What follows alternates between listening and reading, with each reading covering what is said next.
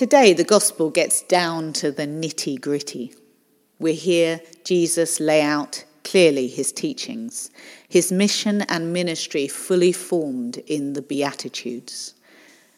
I believe it's extremely dangerous to see Scripture as any kind of rule book, but if we were to ask for clear instruction from the living God, here it is, a set of priorities that rival the 10 Commandments of the old world, that challenge our human idea of success and firmly pull the rug from under our feet. And faced with these demanding requests, anyone with any sense will realise that they are perhaps a lens that focuses on our own inadequacies as Christians, as the children of God. In some ways, they are painful to read, particularly at this moment, because they highlight our failure and our inability to live in peace and service to each other. I met a lady at the very splendid Hammerson House care home on Bishop's Avenue who told me, after I had done a little talk about my journey to the priesthood, that she had been protected from the Nazi regime and saved from the Warsaw Ghetto by a Catholic family who had claimed her as their own and hidden her under the guise of their faith as one of their children.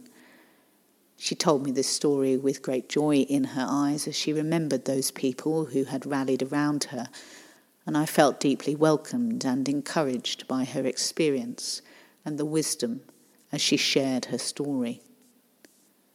There are deep wounds between the 3 Abrahamic faiths, never more highlighted than they are now, and yet what we have in common is so much more important and profound than what divides us. It's been an interesting week for me, where so many people that I have interacted with and served in some way are from the Jewish community, and I think there is a growing realisation that as the Anglican parish priest, I am here not only to serve the Christian community and to be a Christian witness in this place, but also to serve the wider community, and that means that I'm here for everybody, all faiths, or, of course, those most mystical of beings, the atheists. Paul highlights this calling that we all have to serve one another and to recognise the gift of God's love in our first short reading today. He says, what a gift we have been given, the gift of love and creation from the universal God, the immortal God, the God of no beginning and no end. And if we were ever in doubt that we are loved, then just take a moment to recognise your own existence, to allow that true mystery to wash over you.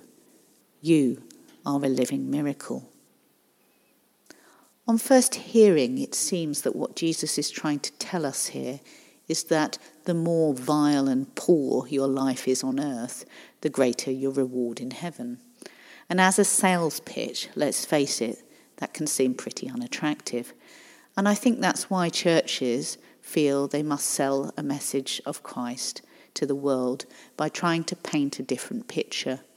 They manufacture theology like the prosperity gospel that encourages great wealth and the hoarding of it.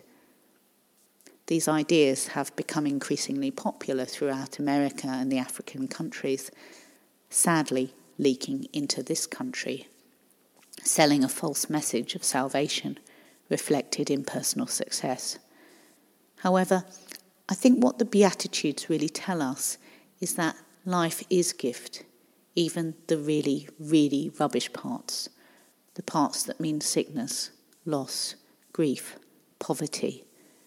And I know that that is not a particularly sexy idea, but like it or not, there is a profound truth in it. When we think about the saints today, we have to recognise that most of their stories end in terrible tragedy.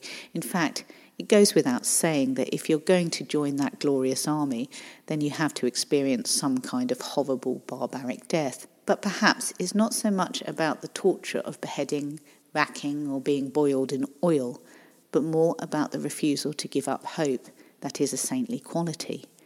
Anyone can die a horrible death, but not everyone can refuse to despair and continue to look to the hope of an eternal kingdom that is fully planted in an earthly existence. At this difficult time, when the human race is faced with perhaps its most important challenge, the collapse of our climate, instead of pulling together at the last hour to heal and reconcile, we find ourselves in a place of war. And I think the Beatitudes become more poignant than ever in our search for guidance. There's something magical about Hampstead Garden Suburb. Its conception, a crazy imagining from Henrietta Barnett that somehow became a reality.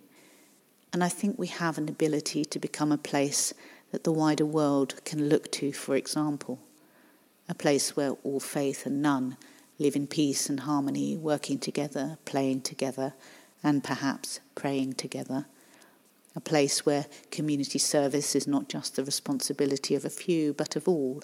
And central to that is the spire of our building, a beacon pointing towards a God of eternity who smiles down on his children. Let's dream this dream together. Let's dream it as Henrietta Barnett did, and make it a reality. Amen.